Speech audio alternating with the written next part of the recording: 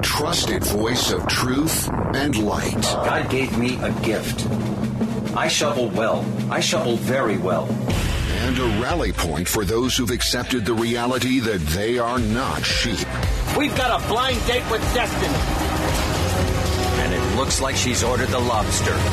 This is the Bryan Hyde Show. Well, hello there and welcome to the show.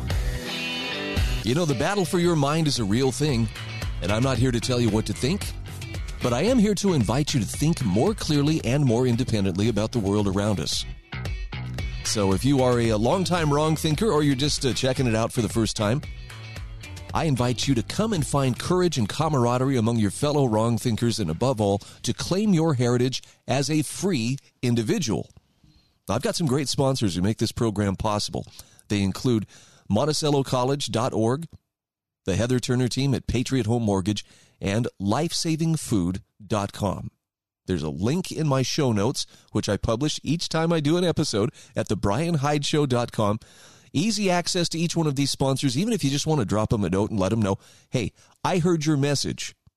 And if the time is right, consider doing business with them. Well, where to begin today? I think we want to start with, I want to start with a little take on psychiatry and psychology. And not because I'm an expert in either one of these fields, but it's not uncommon to hear people describe the current overlapping crises that we are working through and that we're seeing happen around us as being part of a massive psyop being orchestrated by the people in power.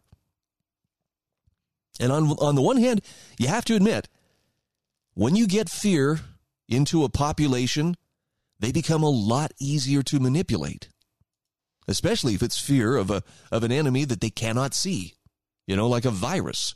Oh, you can't see this. Only our experts can tell you what's going on, and you have to do exactly as they say, or you will die.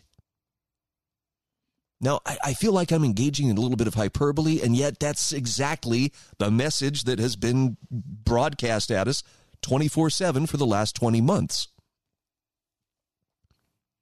And I think most people are feeling the strain on their mental health.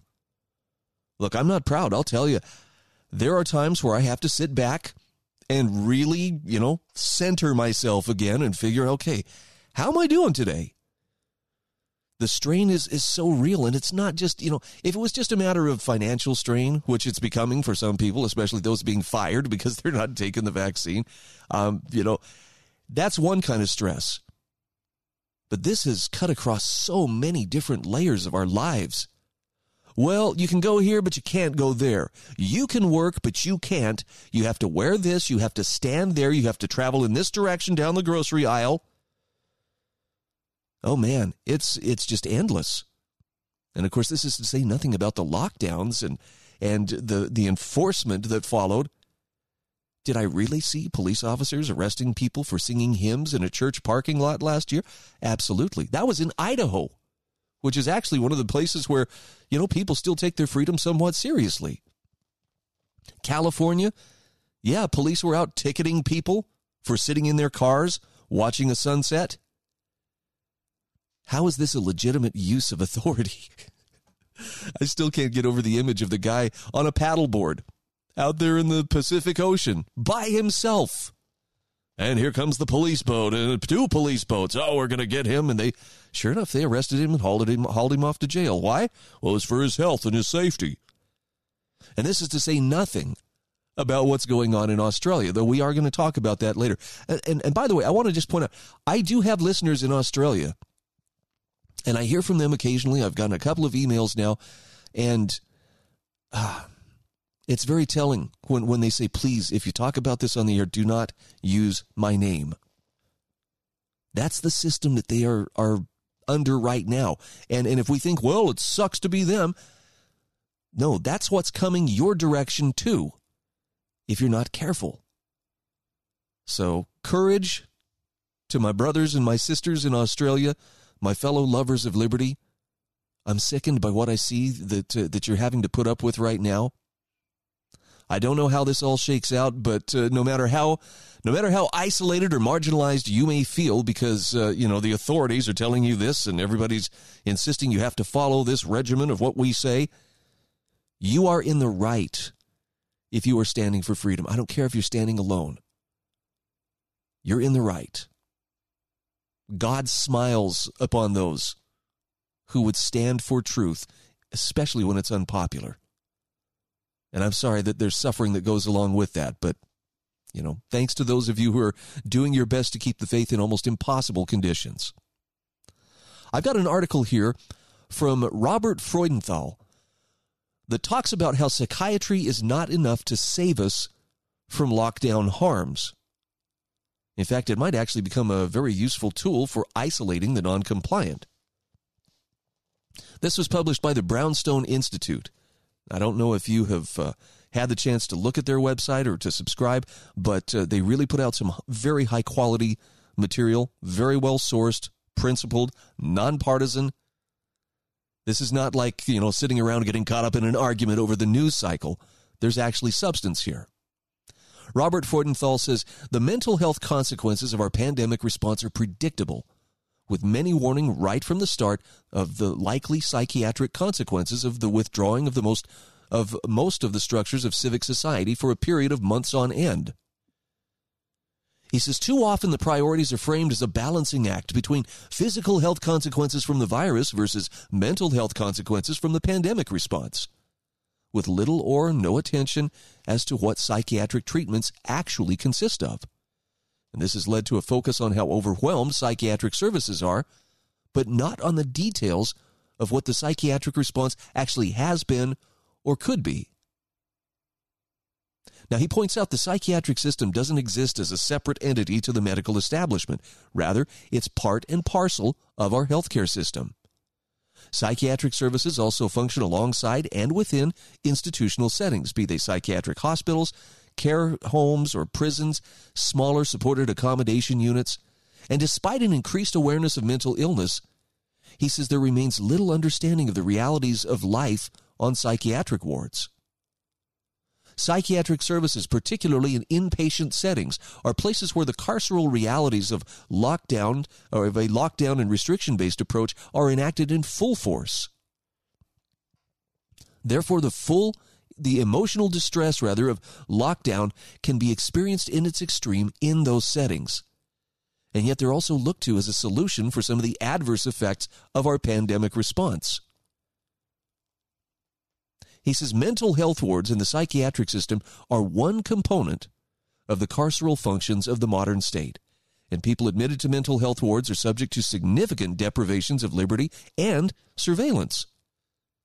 Deprivations of liberty are nearly always enacted along lines of existing inequalities, and mental health wards are no different, with young black men being disproportionately represented among those who are detained on psychiatric wards.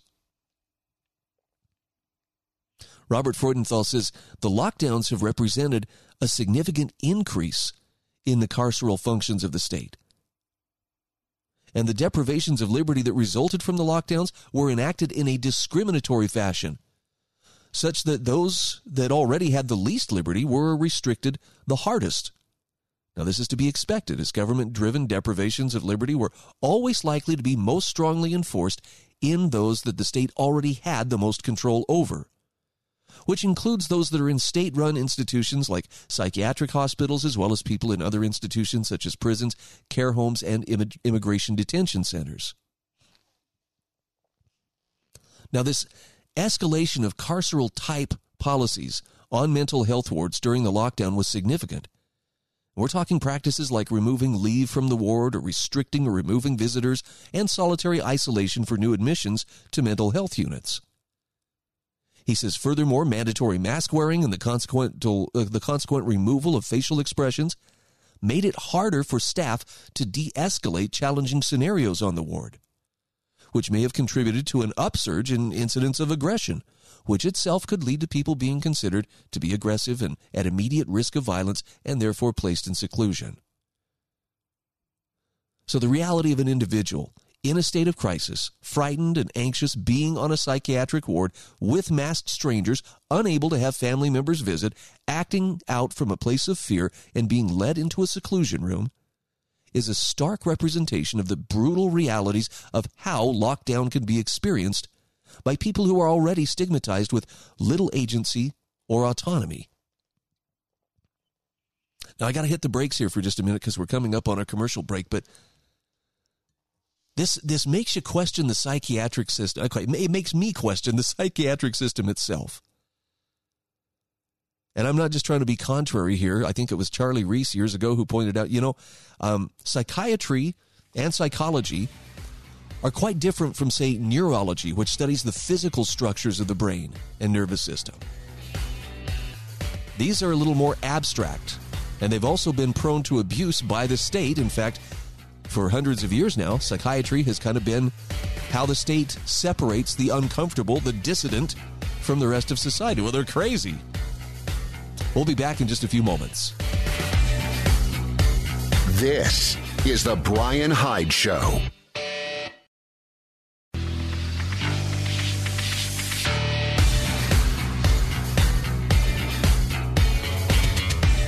This is the Bryan Hyde Show.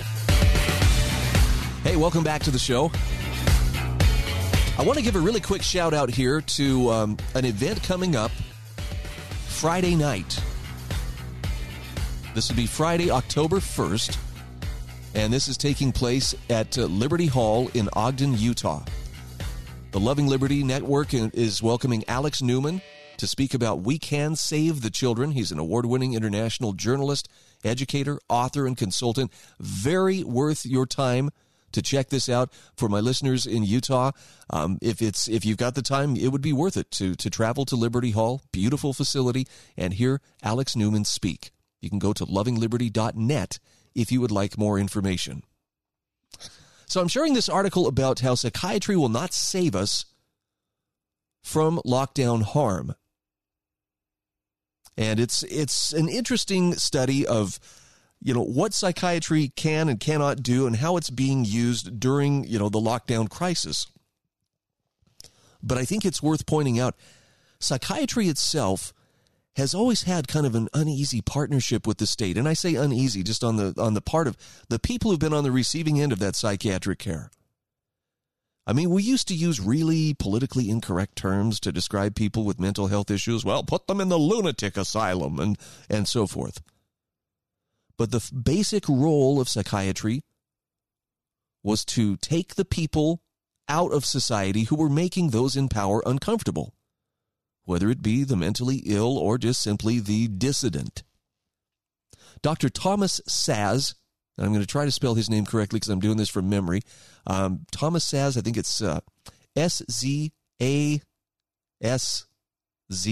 Anyway, it's a different kind of spelling. He was himself a psychiatrist, and yet he was one of the most outspoken voices against psychiatry because of its tendency to be co-opted by the state. And if you think about the shift that's taken place in our society, once upon a time, if you found yourself in court, maybe you were facing criminal charges, if someone needed to be brought in to testify as to your character or as to the kind of person that you are, how sound of an individual are you? For the longest time, you would have called in a member of the clergy, your pastor, your bishop would have been the one sitting on the stand, hand on the Bible, other hand raised to God, swearing to tell the truth, the whole truth, and nothing but the truth. But nowadays, when someone is evaluated as to their character, as to their mental state, well, we bring in the mental health experts, and so it's likely you would call a psychiatrist or a psychologist to sit and testify as to, well, this is what we know about Mr. Hyde based on our extensive testing and our evaluation of him. That's where our faith has gone. It's gone away from actual faith and more towards, things that work hand in hand with the state. And in this article here, again, this is from Robert Freudenthal from the Brownstone Institute. He talks about how the psychiatric system itself is a clear illustration of how medical power asserted itself throughout the lockdown. Monopolizing society is the only acceptable response to emotional distress.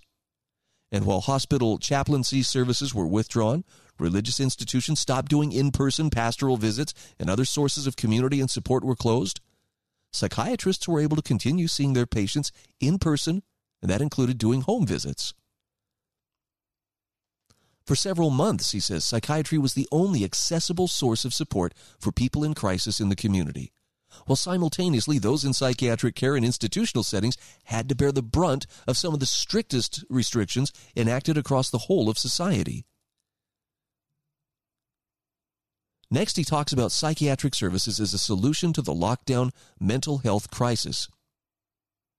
And he reminds us the goal of psychiatric treatment is to support people who have a mental illness to attain health, with health defined as a state of complete physical, mental, and social well-being, and not merely the absence of disease or infirmity.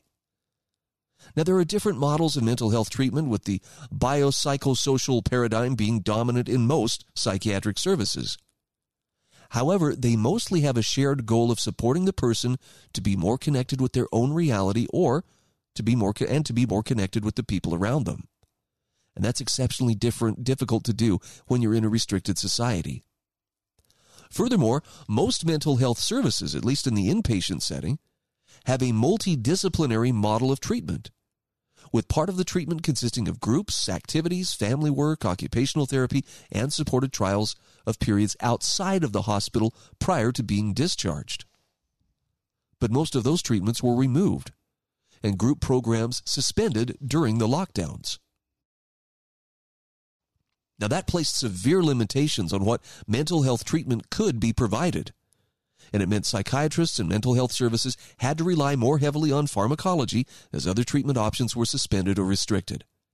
By the way, just as an aside to that, how many people do you know who are taking some kind of pharmaceutical mood elevator or mood regulator? I think the answer could be surprising. We are a nation that's pretty highly medicated. And for those who aren't on some pharmaceutical, mood elevator, there's a lot of people self-medicating through alcohol, through other, illicit substances. Very interesting. And the article here points out that there's clear evidence that antipsychotic prescribing increased for people in dementia during the lockdowns, which itself is associated with an increase of mortality and other serious adverse effects, including stroke. Now, thankfully, in most parts of the world, the heavy lockdown restrictions have subsided, and it's now possible for community activities and group programs to restart. But in places where most group and community activities require demonstration of vaccine status, those who are unvaccinated are simply excluded from some of the key aspects of psychiatric treatment. Robert Freudenthal also says psychiatric services function along a medical model, and the institutions of psychiatry are part of the medical establishment. Many have warned against the wisdom of continued restrictions on the grounds of their mental health consequences. However, he says if part of the criticism of lockdowns is that they represent an expansion of medical overreach into the lives of the healthy, well, then some might oppose lockdowns from within a medical framework, by citing their negative impacts on mental health as a reason for abandoning lockdowns and restrictions in the future. But it's never going to lead to a satisfactory dismantling of the lockdown infrastructure. Furthermore, he says the solution to distress is caused by closed services, missed education, lost income, poverty, debt, or coercive public health interventions. And he says the solution's not found in psychiatric services, particularly not in psychiatric services whose treatment options have been restricted to pharmacology-only approaches. Here, take this pill. Oh, look, it's a red one. I'll take that. Of course, mental health services do provide essential support for many people. However, psychiatric services, as part of our wider medical system, will not by themselves provide adequate enough solutions to lockdown-related emotional distress. So Robert Freudenthal says to move on from lockdown isolationism and their associated distress, we will need to do more than expand the services and reach of yet another arm of the medical establishment. He says we'll need to look outside of the medical system to help us heal and to safeguard us against returning to a lockdown response to future crises. Of course, I'll have a link in the show notes at thebryanhydeshow.com. You can check this out for yourself. I strongly recommend the Brownstone Institute as a great resource for wrong thinkers. These are not partisan-driven people. They're not given to sensationalism in their writing. They're very principled, very well-sourced. I think this is good information. What you do with that information, well, that's up to you. But I put it out there, with the recommendation that if you want a really solid take on what's going on, this is a good place to go. Got to take a break. We'll do that. We'll be back in just a few moments. Please visit my show notes at thebryanhydeshow.com, and we'll be back in just a minute.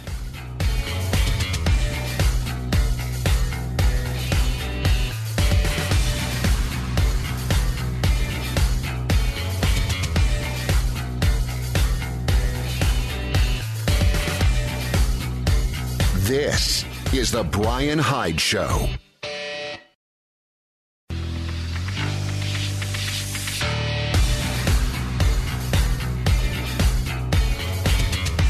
This is the Bryan Hyde Show. All right, welcome back to the show.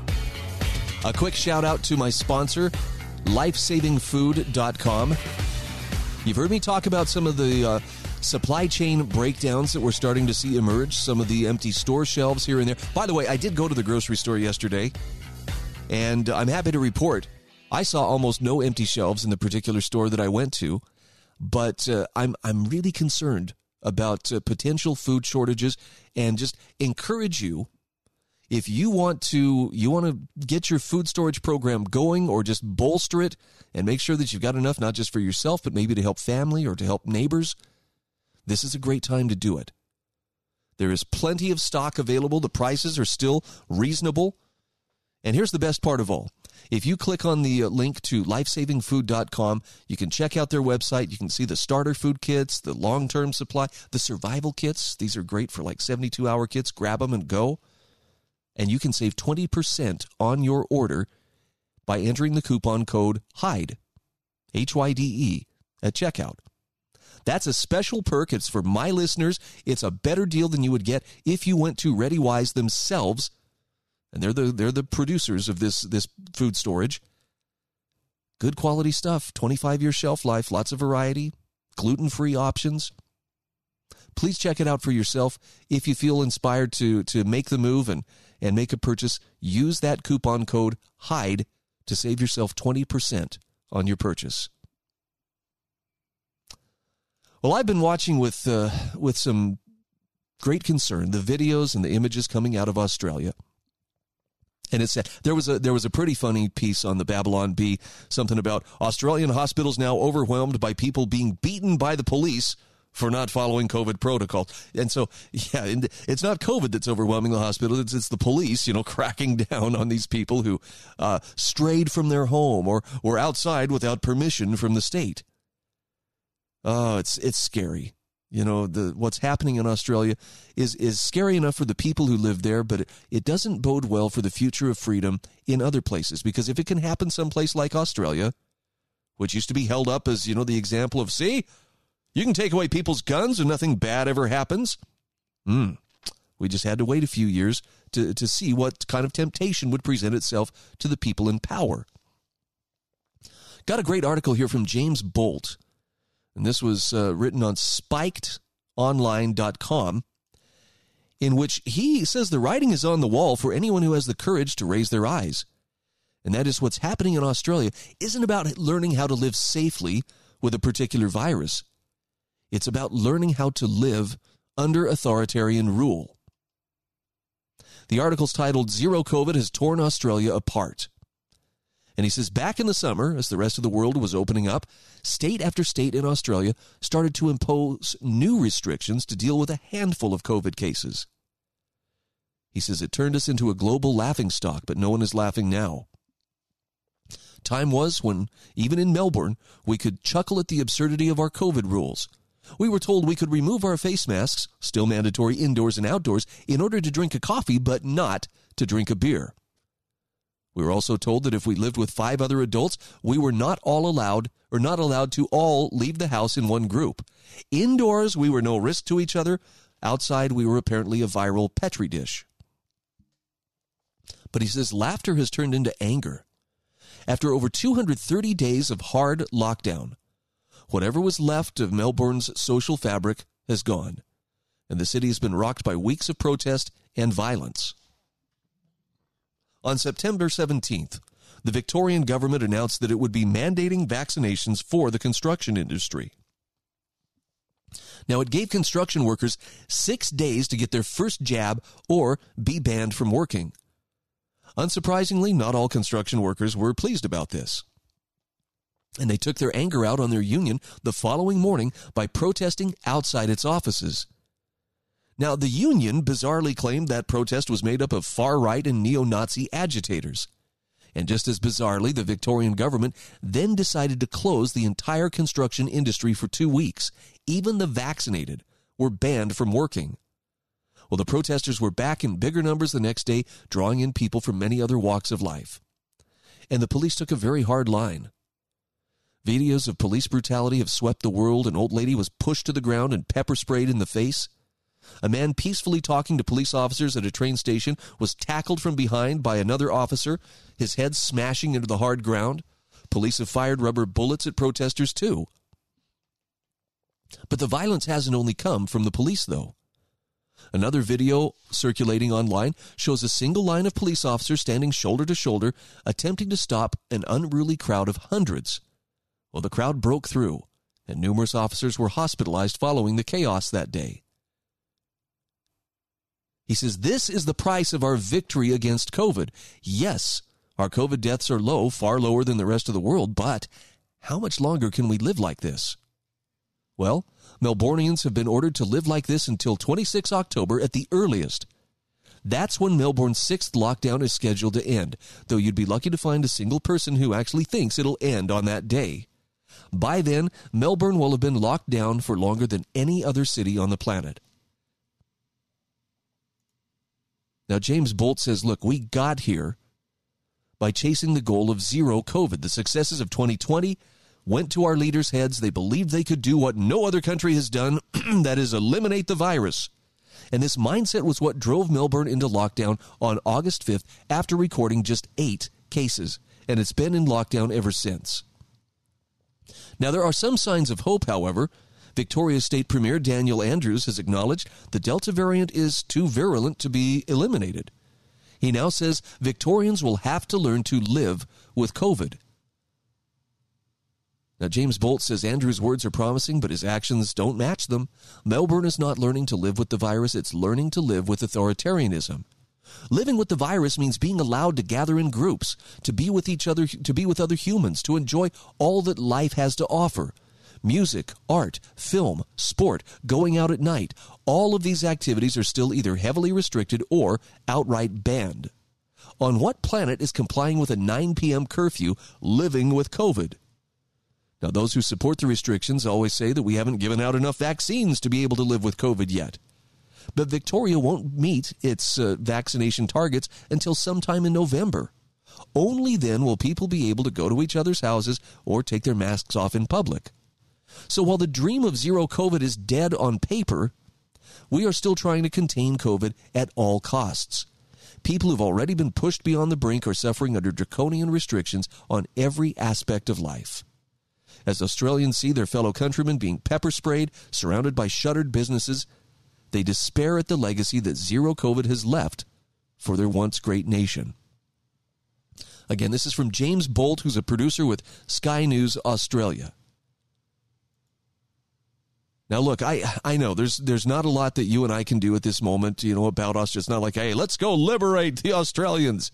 I'd love to visit there someday, but I don't think a liberation from without is going to be the solution. Frankly, most of us are still trying to keep our own liberty, wherever we happen to be, and we're doing poorly, not for lack of effort, but just simply, it's hard to find enough people who are willing to stand.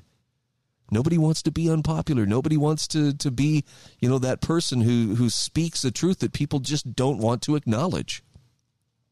And by that, I mean the kind of truth of if the vaccine works so well, Why is it that even very highly vaccinated countries like the UK, like Israel, are seeing incredible spikes in the spread of COVID? Now, this latest outbreak, if we can use that word, or the latest, dramatic increase appears to be tapering off. It's kind of a cyclical thing, like we saw last year. And we'll probably see cases rise again as we come into the holiday months and the cold weather months where people are primarily kept indoors and in the company of others. All I know is the people in authority who have thought that, we have to get on top of this and control this. They still believe their own press releases. They still believe they can control a virus. If we put the right words on paper and get enough people to obey, we can beat this thing. They can't.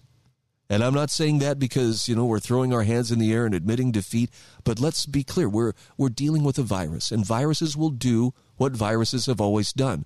They will spread throughout a population, and when enough exposure has been accomplished to where the population has built up natural or herd immunity, at that point, it becomes endemic. You just learn to live with it. The yearly flu, remember when we used to have that? Yeah, flu season. I don't know if we're going to have it, if we're going to even call it that anymore, but because of the flu, people, some would get a flu shot, others just take precautions, and, we didn't put masks on our faces. We didn't strictly distance ourselves 6 feet from everybody. People took supplements, and they ate right, and they slept, for the appropriate amount of time. They took better care of themselves. That's how you deal with a virus. At any rate, we're going to talk about something that's going to blow your mind at just the other side of our break. Stay with us. We'll be back in just a few moments. This is the Bryan Hyde Show.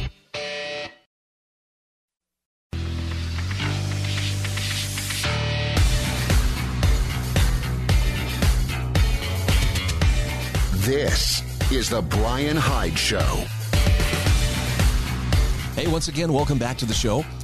A quick shout out to the Heather Turner team at Patriot Home Mortgage, located in St. George, Utah at 619 South Bluff Street.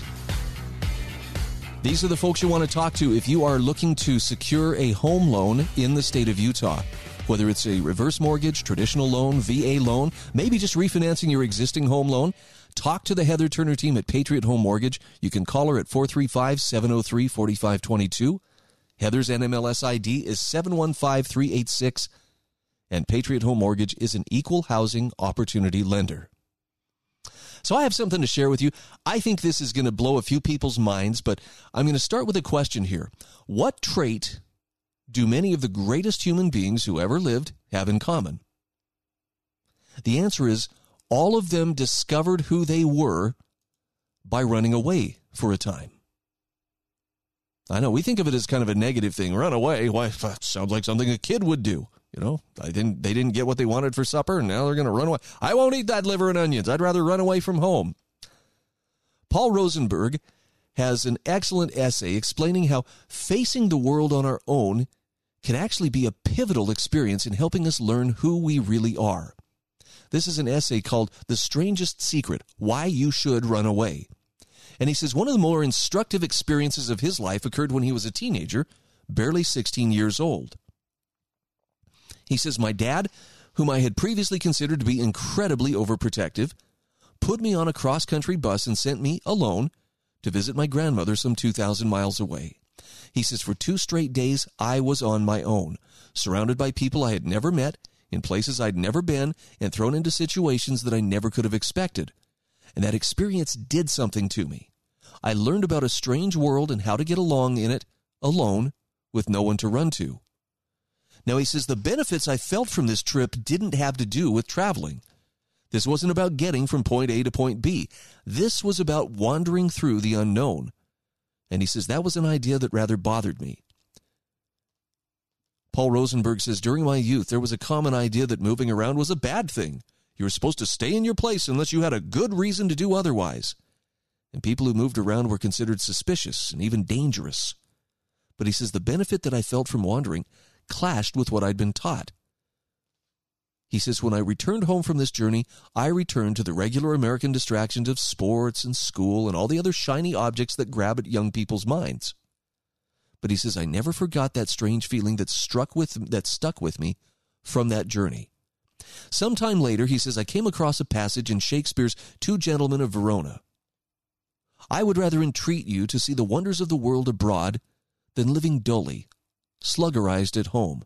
Wear out your youth in shapeless idleness. Now, Paul Rosenberg says that wasn't precisely what I felt on my adventure, but it was close. And it would be some years before I would travel seriously, but I decided right then and there that I would make it my life's goal to see the world. And he says that experience, which I've come to call the strangest secret, is not unlike Earl Nightingale's message of the same name. Both concepts lead to a rich and fulfilling life. Now, he says, at some point after I finished school, my intellectual curiosity bloomed, and I started reading in earnest. And as I did, I found out that other people had discovered value in wandering, much like I had. He says, soon enough, I discovered that I had only seen half of the picture. The actual virtue I had felt was about much more than wandering. And he says, eventually, as my mind matured through study and experience, I began to understand what this strange virtue really was. And then, to my deep surprise, I began to find that this odd virtue, commonly considered to be an undesirable trait in my youth, was present in the lives of the greatest men and women of all time. He says, the first people I found it in were the great spiritual leaders, Abraham, Moses, Buddha, Jesus, the apostles, and Confucius. He says, I found it fascinating that all of them partook of the same ritual. Later, I found more religious leaders that had done the same, Martin Luther, Jan Hus, Thomas Aquinas, and others. Over time, I learned that the world's great philosophers and poets had also been initiated into this strange rite. People like Diogenes, Pythagoras, Sappho, Cicero, and the great John Locke. The men that shaped Western civilization also shared in it.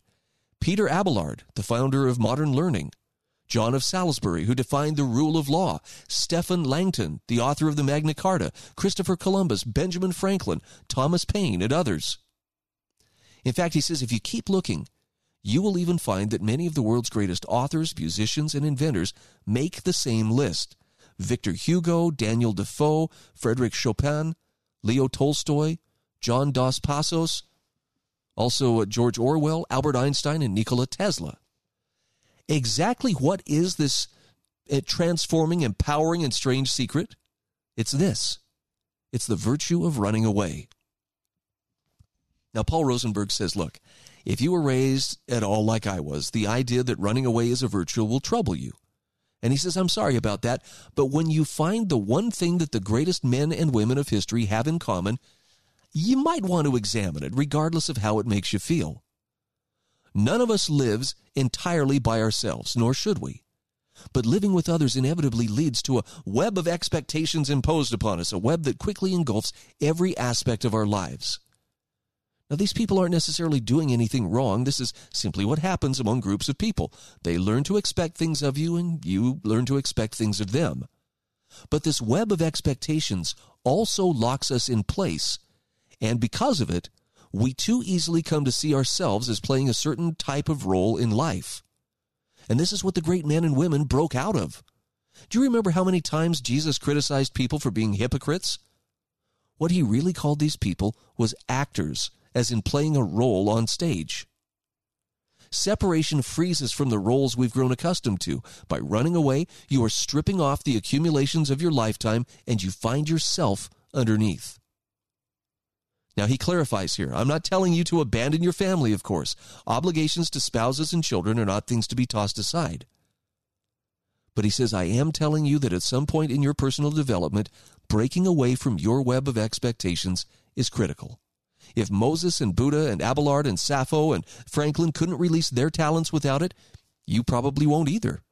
Besides, once you get over the terror of it, you'll be forever glad you did. You will reclaim the real you from the expectations, even demands, of the people who've surrounded you. And in time, even those people will probably be glad you ran away.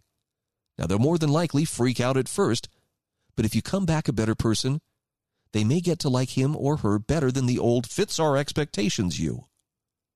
He says, I have a friend I'll call Pete who desperately wanted to expand his life but just wasn't getting any traction.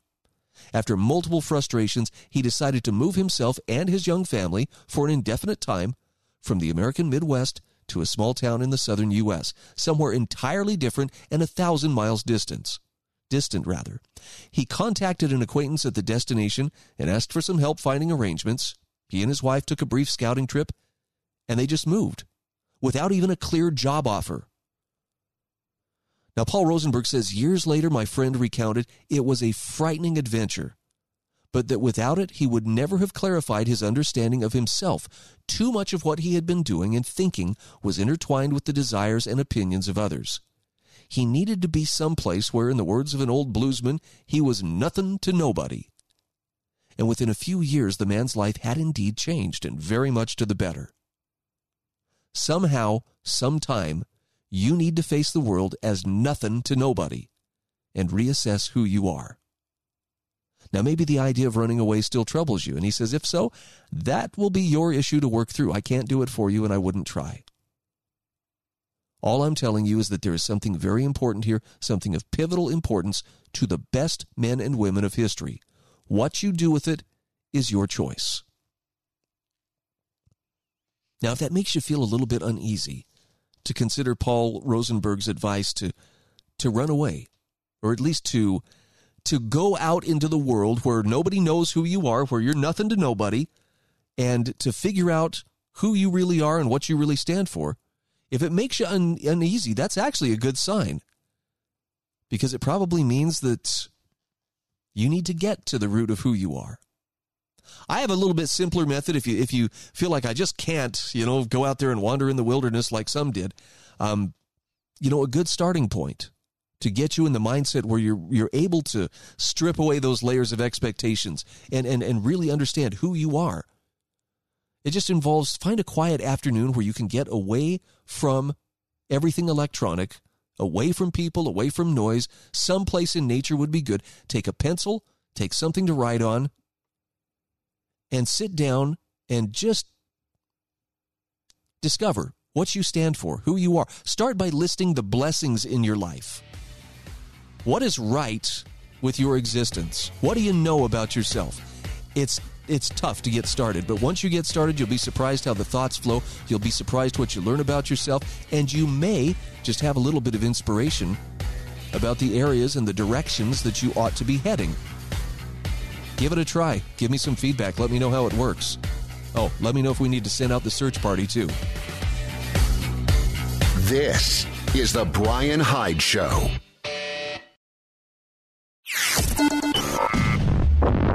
A trusted voice of truth and light. God gave me a gift.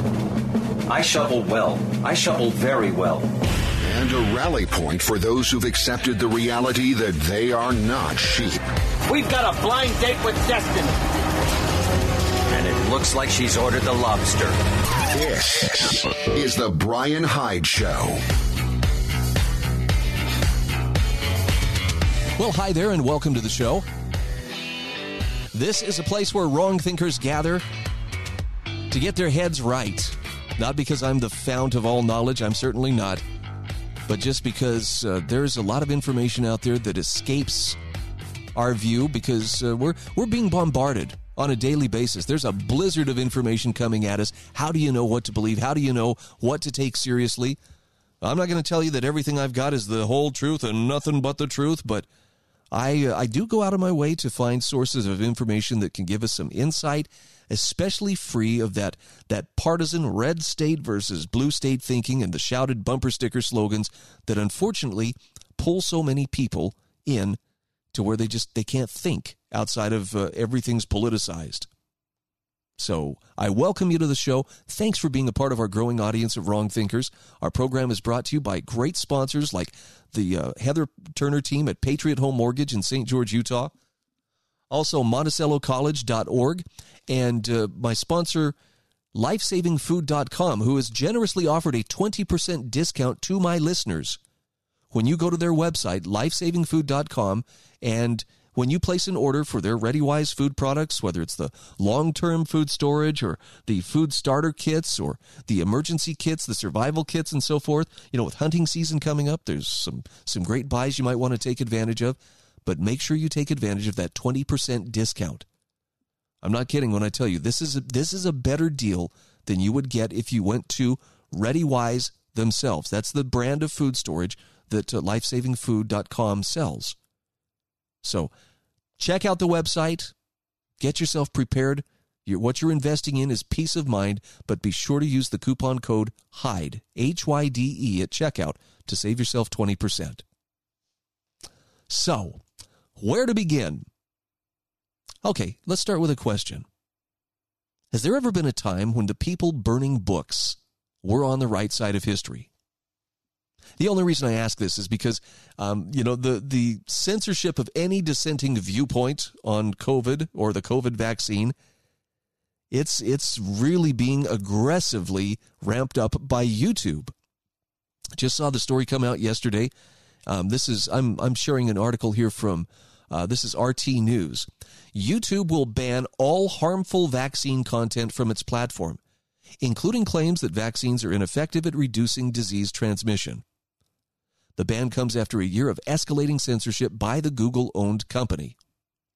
YouTube, in a blog post on Wednesday, said, "We've steadily seen false claims about the coronavirus vaccines spill over into misinformation about vaccines in general. And we're now at a point where it's more important than ever to expand the work we started with COVID-19 to other vaccines." Now, the new rules prohibit content alleging that vaccines cause chronic side effects, that they do not reduce transmission or contraction of disease, and that they contain unlisted ingredients like fetal cells. Those rules apply to all currently approved and administered vaccines, not just COVID-19 shots. Now, the article says at first glance the rules are open to interpretation. YouTube's moderators will have to decide, for instance, whether content discussing side effects strays beyond the rare side effects that are recognized by health authorities.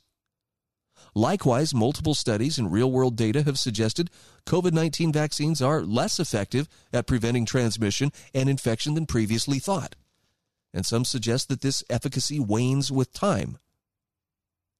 And while YouTube explicitly bans claims that vaccines contain fetal tissue or fetal cell lines, shots for various diseases, including hepatitis A, rubella, and chickenpox, are actually manufactured using cell lines started in aborted fetal tissue. But individual doses do not contain any of this tissue. So, content violating these new rules will receive a series of strikes from YouTube, with 3 strikes resulting in termination of the offending channel. The new policy adds to YouTube's existing COVID-19 medical misinformation policy, which sets out a wide range of forbidden topics regarding the coronavirus. And these include things like encouraging home remedies, content claiming masks do not play a role in preventing the contraction or transmission of COVID-19, and content that recommends use of ivermectin or hydroxychloroquine for the prevention of COVID-19. Interesting. The latter two topics are controversial, as there is no scientific consensus that masks prevent transmission of the virus, and ivermectin has shown some promise in studies as a treatment for COVID-19. Nevertheless, YouTube stated on Wednesday, over 130,000 videos have been removed since last year for violating this policy. Earlier this week, RT's German language channels were permanently deleted by YouTube, and the company took down the channels after handing out a strike to RTDE, that's the German channel, for over alleged medical misinformation in 4 videos. Now, among these cases of supposed misinformation was an interview with German epidemiologist Friedrich Perner, who was critical of his government's methods of battling the pandemic. He, however, was in favor of vaccination and never doubted the COVID-19 pandemic. But starting September 21st, RTDE was no longer allowed to upload any videos or conduct live streams on its YouTube channel. In fact, its content, albeit not the flagged videos, was shared through another channel, the DFP, which is also owned by RT in Germany. This YouTube claimed was a violation of the strike issued to RTDE, and the Google-owned platform took down both channels. Now, if you want to really feel a sense of cognitive dissonance, check this out. Russian President Vladimir Putin's press secretary, Dmitry Peskov, told journalists on Wednesday that the banning amounted to a case of censorship and of obstructing the dissemination of information by the media, and would be investigated by Russian media regulators, adding there must be zero tolerance for such violations of the law. Yes, we have reached the point where Vladimir Putin's regime is actually more serious about protecting the free flow of information than their counterparts in the freest and bravest country in the world, America. I'm sorry, but it's really ironic. For as much hate as the Russians get, they still appear to be more tethered to reality than our own government. I don't know quite what to make of this. Here's the crazy thing, though. How can you know without examining some of the different points of view? How can you really contrast? If all we're supposed to do is sit back like a bunch of little baby birds and open our mouths and sit there and squawk for someone to regurgitate whatever it is that we're supposed to subsist on knowledge-wise, how do you ever learn anything? It just seems like, as Shakespeare would say, methinks he doth protest too much. You know, when YouTube, as well as, the Centers for Disease Control, when the whole authoritarian machinery seems to center around the idea of you can't consider these other ideas. You can't consider these other alternatives. It's dangerous. It's misinformation. You have to trust us to tell you what is right and what is wrong. I mean, if that doesn't set off alarm bells, I don't know what to tell you. How could that be a good thing? This is a kind of decision you've got to make on your own. And it's funny, people like me who have chosen to abstain from the vaccine at this point. I don't feel like I need to justify myself to anybody. After all, it's my body. It's my choice. Wow. Never sounded so, pro-choice in my life here, right? But I want people to understand it's not just about, I have fears of the vaccine. I'm afraid. I'm refusing. I'm denying the vaccine. I'm an anti-vaxxer. See, you quickly are transformed into a one-dimensional caricature. My opposition to the vaccine at this point is the forced nature, how quickly they went from, hey, we'll give you a free Krispy Kreme donut to, we'll fire you from your job if you don't do this. Look, I'm not a smart guy. Or I'm as smart as I am good looking. That should put it in perspective. But I recognize coercion when I see it being applied. And coercion to me is far less desirable a thing than even the possibility of catching COVID. It's like it's in my DNA to stand up against it, to push back against it, and encourage others who understand these things to likewise stand their ground. The amount of pressure that's being brought to bear in virtually every area of our lives is it's astounding on the one hand, and it's a little bit frightening on the other. Look, you don't have to be just an ideologue with one central idea that rules everything that you think of and see in your life. But if you're going to have one basic principle upon which to, judge your actions and to motivate you to move in a particular direction, I would say freedom is probably a pretty good motivator. Just a little something to think about. We'll be back in just a moment. This is the Bryan Hyde Show.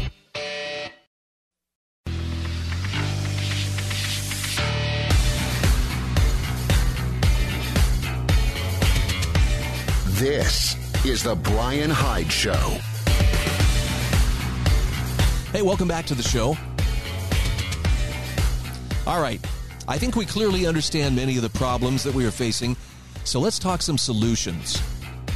It seems like a lot of the first world nations are currently combining the very worst elements of stories like 1984 and Brave New World with just a dash of Fahrenheit 451 thrown in for fun.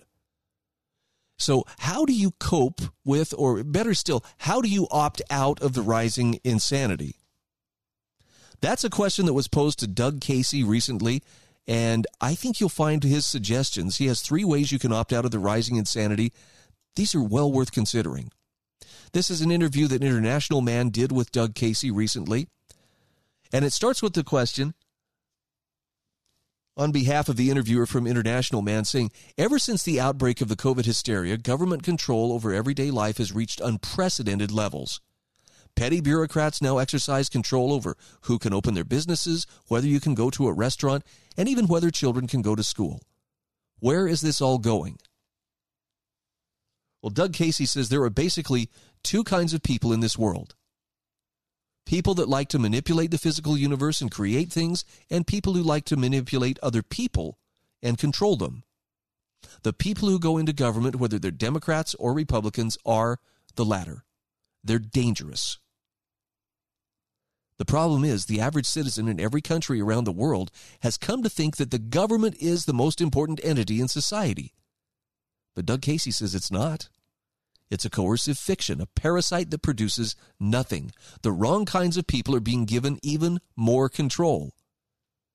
And once people with a certain psychological mindset, that second type of person I just mentioned, take control, well, things get inevitably worse. In Washington, D.C., as well as in many state and local governments, we now have genuine Bolsheviks and Jacobins in control. That's not to say they're necessarily believers in those philosophies, but they're exactly the same psychological types. In other words, they're exactly the kind of people who once destroyed France and Russia, reincarnated in today's America. And once these types get control of the machinery of the state, they won't give it up. Power, the ability to coerce and control others, is central to their very beings. They'll try to cement themselves in place now that they feel they can get away with it. And they'll use their power aggressively, installing counterproductive and destructive policies, and the worse things get, the more the public will look to the government to save them. It's a self-reinforcing feedback loop. Now, the chances of getting a genuine lunatic as the president are very high. And so Doug Casey says, I'm pessimistic because trends in motion tend to stay in motion, and this trend is accelerating rapidly. Now, International Man at this point asks, well, as a result of this trend, more parents than ever have opted for homeschooling. What's your take on that? And Doug Casey says it's a cause for optimism. First of all, education is something that you provide for yourself. It's not something that somebody, certainly not the state, gives you. He says the value and original purpose of public schooling was basically to teach the 3 R's, reading, writing, and arithmetic. With those essentials and the ability to use a library or the internet, which places all the world's knowledge at your fingertips, you don't need anything else beyond that. The basics can be picked up in the first 6 or 7 years of grade school for anybody, even slow learners. Beyond that, school just bores most kids and is actually counterproductive. It not only wastes their time and money, but actually makes them dislike learning. Homeschooling allows them to make the world their oyster, while teaching individual responsibility. Secondly, he says most schooling today, certainly once you get into high school, and absolutely once you get into college, is little more than indoctrination. Schools are places where your kids pick up bad ideas from the educators and bad habits from the other young yahoos they're surrounded by. He also points out that schools do not teach critical thinking, if indeed they ever did, at least since Plato's Academy and Aristotle's Lyceum.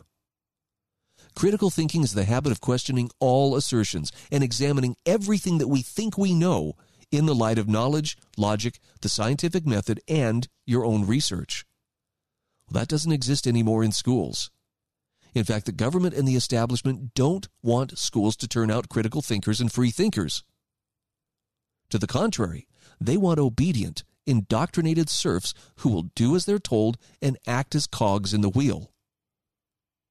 And so Doug Casey says, I think it's irresponsible on the part of parents not to properly educate their kids. And that doesn't just mean sending them off 8 hours a day where they sit behind a desk and listen to government employees lecture them. It costs an average of about $12,000 per pupil per year. We're talking a 9-month year with long vacations to babysit and corrupt kids. That's an outrageous amount.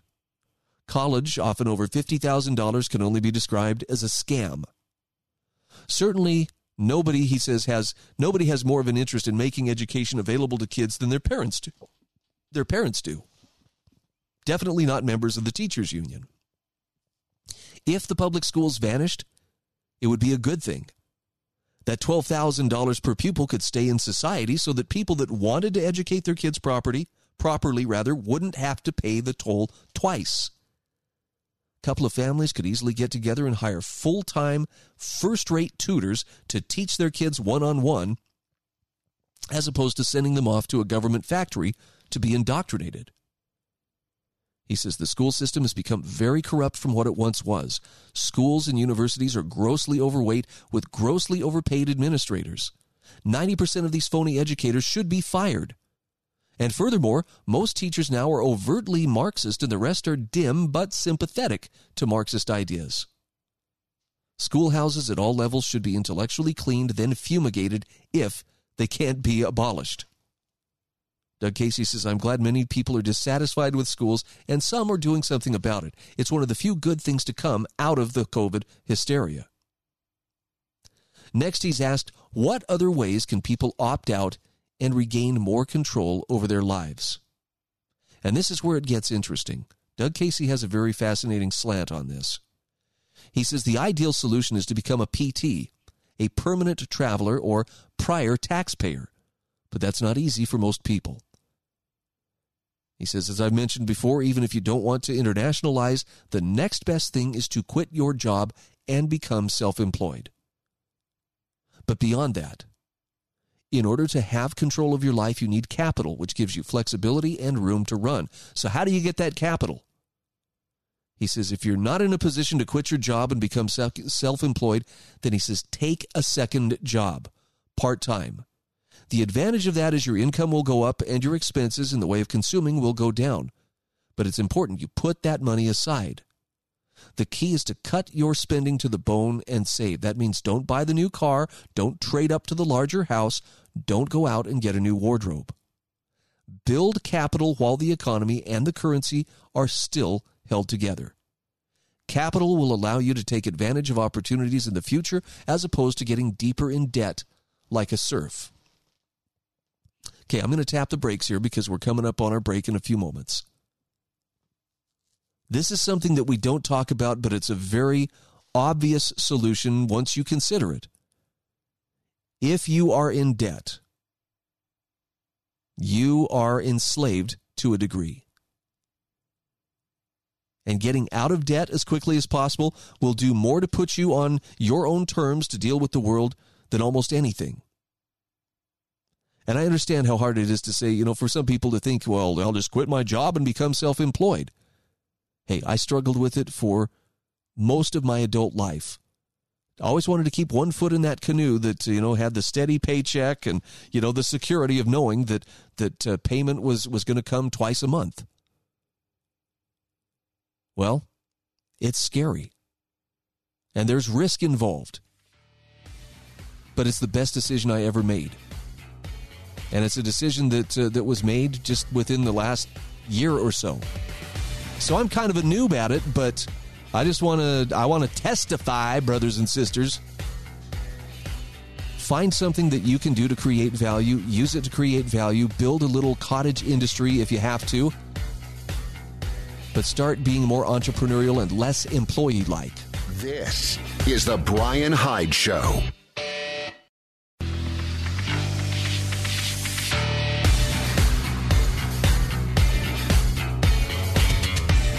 This is the Bryan Hyde Show. All right, welcome back to the show. Want to mention one of my sponsors. That's the Heather Turner team at Patriot Home Mortgage.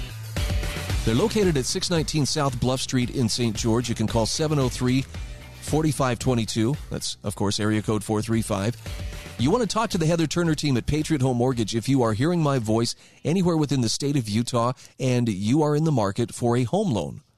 I know a ton of people are moving into the Intermountain West right now, and it means the real estate market is pretty hot, to put it mildly. When you find the home of your dreams, your financing has to be squared away. You have to have it in order. You can't say, okay, I like that home. Let me go get started on some paperwork and see what we can do. You don't have that luxury. That home will be snapped up and gone before you turn around. The Heather Turner team at Patriot Home Mortgage comes to you with decades of experience. They know exactly what the lenders need. They know what the borrower needs. And they have the stability and the clout to help you get the loan you need. Count on their experience. The Heather Turner team at Patriot Home Mortgage, NMLS ID 715386, and Patriot Home Mortgage is an equal housing opportunity lender. So I've been sharing this article from Doug Casey. This was published on LouRockwell.com about 3 ways you can opt out of the rising insanity. I know a lot of people who, at least people who are thinking and recognize the situation for what it is, are like, how can I position myself to avoid going down with the ship? Because it sure feels like, we've taken on water and we're listing hard to starboard. Well, one of the things he suggests is to become a permanent traveler or a prior taxpayer, PT. I love the prior taxpayer part. That's great. But if you want to do that, you've got to have capital. Capital gives you the flexibility and room to run. He suggests if you are not self-employed at this point, he says, then take a second job part-time and take the money that you earn and put it aside. Really cut your spending to the bone and start saving. His point is you need to build that capital while the economy and the currency are still held together. And that's something that you can't take as a given. It's always going to be this way. Sound as the dollar. Well, the dollar's on pretty shaky ground. In fact, he was asked by International Man, all the governments around the world are inflating away their currencies and taxing their citizens at ever-increasing levels. How can the average person opt out or at least limit the government's theft of their savings? And Doug Casey says, well, you want to save, but if you're saving in fiat currency, that puts you on a treadmill. If you leave your money in U.S. dollars or other currencies, you're going to lose everything or almost everything. So this means you really have to learn to invest and speculate. Now, unfortunately, investing in the kind of chaotic government-controlled economy we're moving into is hard, and it's becoming harder. On the bright side, the distortions of the government is creating offer lots of avenues for speculation. Now, he's been kind of an expert and discussed a lot of the differences between saving, investing, speculating, and gambling in the past. There's a nice link in the article to specifically this topic. But he says, unless you study economics in the markets, if you try to speculate, you'll probably wind up gambling, which is very different. So he says the key is to educate yourself on the ins and outs of the markets, including cryptocurrency and commodity markets, not just the stock, bond, and real estate markets. For instance, right now, commodity markets are particularly interesting. He says, for example, I'm of the opinion that natural gas, which is traded on the futures market, is currently around $5 per MCF. But he says, I believe it could go much higher. He says, I've personally sold naked puts to capture the premiums, and I bought long-term bull call spreads. Now, if you're not familiar with these things, then he says, don't take my advice. But he says, try to become familiar with these things.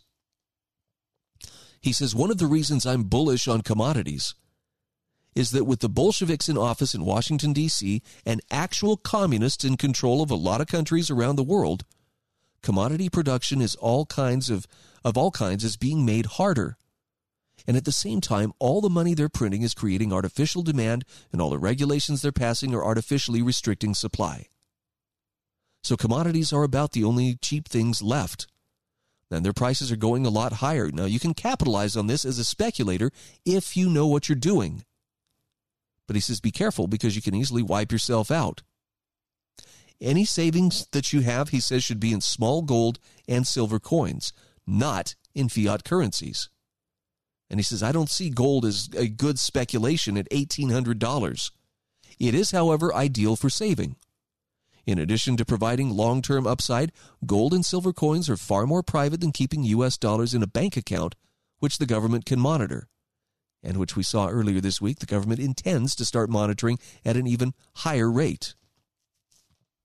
Lastly, he says, if you're going to keep your house and stay in the same place, you might want to save by buying up things like cigarettes, whiskey, instant coffee, ammunition, and the like. If times get tough, all of those things are going to be hard to come by. They will be in high demand, and they're an alternative to fiat. Now, International Man asks him, well, today, what we buy, who we interact with, and what we say are more easily tracked. Everyone's private information is under assault by a private-public partnership of governments and big corporations. And they ask Doug Casey, where is all this going? What do you suggest people do about it? Doug Casey's advice is, as much as possible, keep a low electronic profile. Now, this is going to sting, because some people really love their social media, myself included. You know, I shouldn't say I love it, but I enjoy getting on there and catching up with friends. But he says, get off Facebook and other social media platforms. Doug Casey says, I have a Facebook account, but I never use it or access it in any way for anything personal. It's strictly a business tool. Same for LinkedIn and the rest of them. He says everybody should realize that social media is the primary way that they track you, learn what you think, and discover who you are. And it's just not good for that information to be in the hands of the bad guys. Of course, everyone has a cell phone today. They're tracking devices. Entirely apart from that, the things are a nuisance and most people are addicted to them. He says, I have one, but I never use it except when I'm traveling or at a conference.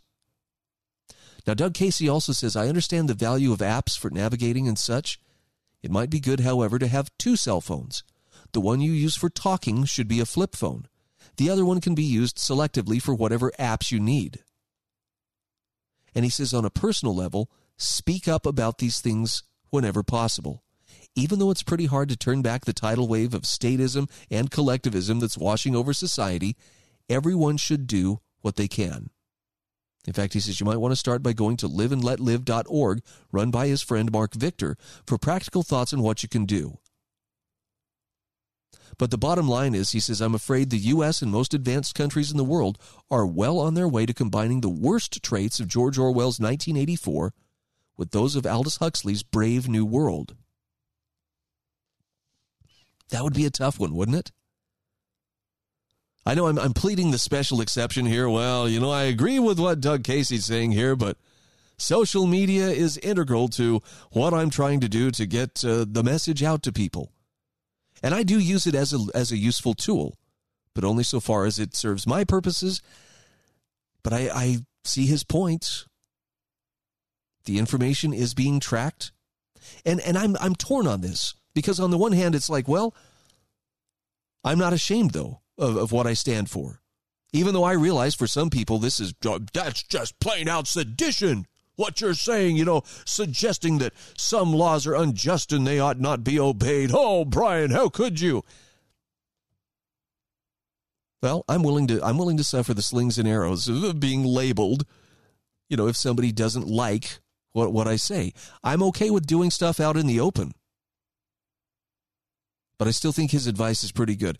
Now, again, what I'm doing, I do very publicly. This is a good example of it. You know, you don't have to guess where I stand on a particular issue. But I totally understand the people who think, yeah, I want to keep that low electronic profile. And frankly, I admire the ones who've just said, you know what, I nuked my Facebook account. I use my phone, you know, at my convenience. It's there for my convenience, not everybody else's. Somewhere there's a balance that has to be found. You will know best what that balance is in your life. But definitely there are some things that need to be evaluated because as he points out here, Bolsheviks and Jacobins, if you're not familiar with what the Bolsheviks were all about or what the Jacobins did during the French Revolution, it might be time to dust off a history book or at least become a little bit better acquainted with what drove these people and what did they actually accomplish. Here's a hint. It involved buckets and buckets of blood, an ocean of blood, because neither the Bolsheviks nor the Jacobins could brook the tiniest bit of dissent. They literally felt like they had to kill anybody who opposed them. And while we don't necessarily have those particular ideologies being implemented, the psychological motivations are the same in the people who are in charge today. So don't underestimate them. All right, you ready for a laugh? Good, because we've got some laughs coming up courtesy of J.P. Sears, just the other side of these commercial messages. This is the Bryan Hyde Show.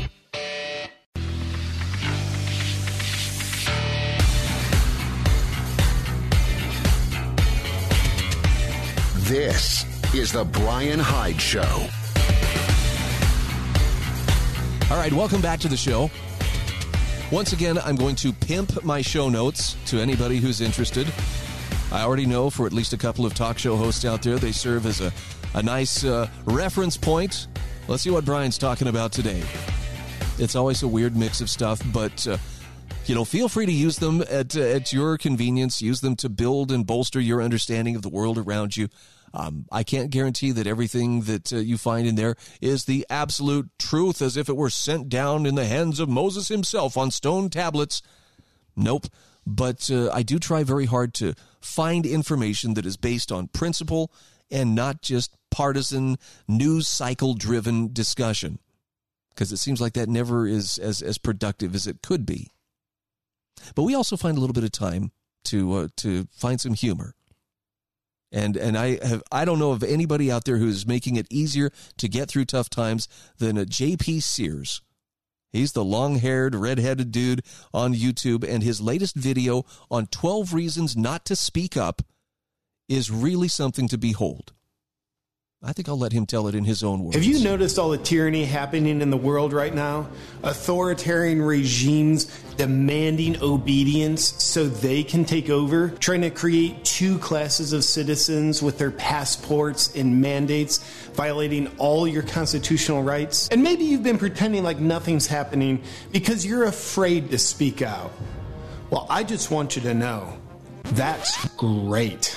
It would be wrong to speak out at a time like this. Here's why. For starters, speaking out means you could lose some people's approval, and that would be really scary for you. That's why you shouldn't do it, because of your fear. And therefore, not speaking out means you'll gain the approval of people who approve of living in fear. Speaking out requires bravery, and nobody respects people who are brave. They only respect those who are agreeable all the time. And if you can stay in line with the agreeability of tyrants, then you know you're doing good work in the world because you're aligned with tyrants. I get it. You don't want to speak out because you're afraid you might lose some things, like a job, friends, your status quo. And if you look at tyrannical regimes and how they work, you'll see that by not speaking out in order to protect yourself from losing those things, then eventually you'll lose everything. But who cares? At least you'll still be agreeable. When evil and abuse are happening to people, the heroes of society see it and do nothing. You're a hero who doesn't want to help people to protect your own self-interest. Keep it up. In Vegas, the Clark County Commission voted on and passed a resolution banning free speech. And the White House is telling Facebook what to censor. This is objectively the government taking away your First Amendment right to free speech. And you not speaking out about it now while you have the chance helps create a better world where you can't speak out about it, even if you wanted to. It's all for your protection, right?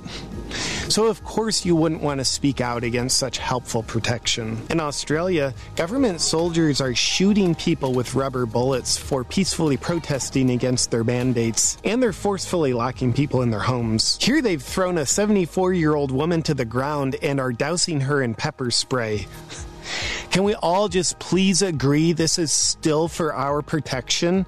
Because if we can agree on that, then we won't have to be inconvenienced by standing up for our rights. The authorities are violating everyone's constitutional rights by, amongst other things, closing businesses, closing churches, and forcing children to cover their faces. And you should continue not speaking up about it, because they don't want you to. It's like the abusers will be implementing a social credit system, and by watching it all happen while you're doing and saying nothing, you're already earning yourself a good social credit score, which keeps you in good standing with the abusers rather than being in good standing with good people. If Hollywood celebrities who will be kicked out of the industry for not following the mainstream narrative are telling you to shut up and follow the mainstream narrative, I think it's a good idea to shut up and follow the mainstream narrative. If someone who's sold their soul for money is telling you to do something because they were paid money to tell you to do that something, then I think it's a good idea for you to do that something. Maybe you're an influencer that doesn't want to disturb their following so you don't risk losing the comfortable life you have. You, of all people, should not be speaking out, because unapologetically standing for what's right might put you at risk of actually earning your audience's respect. Banning people from participating in society isn't an issue you should speak up on, because then they might think you're one of them. So instead, when you look at the days when blacks had less rights, women had no rights, and the Nazis were discriminating against Jews from participating in normal society, you'll want to do your best to believe that this time it's a good idea. And it is a good idea because it's for your protection. The same way whites were protected from blacks and Germans were protected from Jews. So it's like that. One day they'll probably make movies about people like you who stood by doing nothing while society was divided and destroyed by authoritarians. So like Schindler's List, they made a movie about a guy who helped save the lives of people who were being discriminated against. But that's not very relatable to you. Wouldn't you rather watch a movie about the people who just shut up and turned in their neighbors? If you did speak out, it might have been cool one day to have your kids and grandkids thank you for fighting for their freedom. But instead, thanks to your willingness to not speak up for their freedom because you're too scared, your kids and grandkids might not ever know what freedom is. Ouch. Because of you. I think with all that's going on in the world right now, the right thing to do is to just shut up and let it happen. If you've been standing on the sidelines doing nothing, even though things don't quite seem right to you, just keep standing there. Because if something really needs to be done, then someone else will do it. Wow. I'm telling you, that guy is a national treasure. J.P. Sears, who, with his 12 reasons not to speak up. Anyway, I'll include a link to this in the show notes at thebryanhydeshow.com. Okay, I'm not making light of this in the sense that, ha, ha, ha, everything's fine, tee-hee, let's just, giggle it away. I'm just grateful for people who can zero in on the attitudes and some of the mindset that is driving our headlong plunge into madness and totalitarianism. And he does it great. I probably should have given a disclaimer beforehand. If you have a sarcasm detector, you should put it outside. Otherwise, it's going to overload and start sparking and throwing off smoke. Keep that sense of humor, though.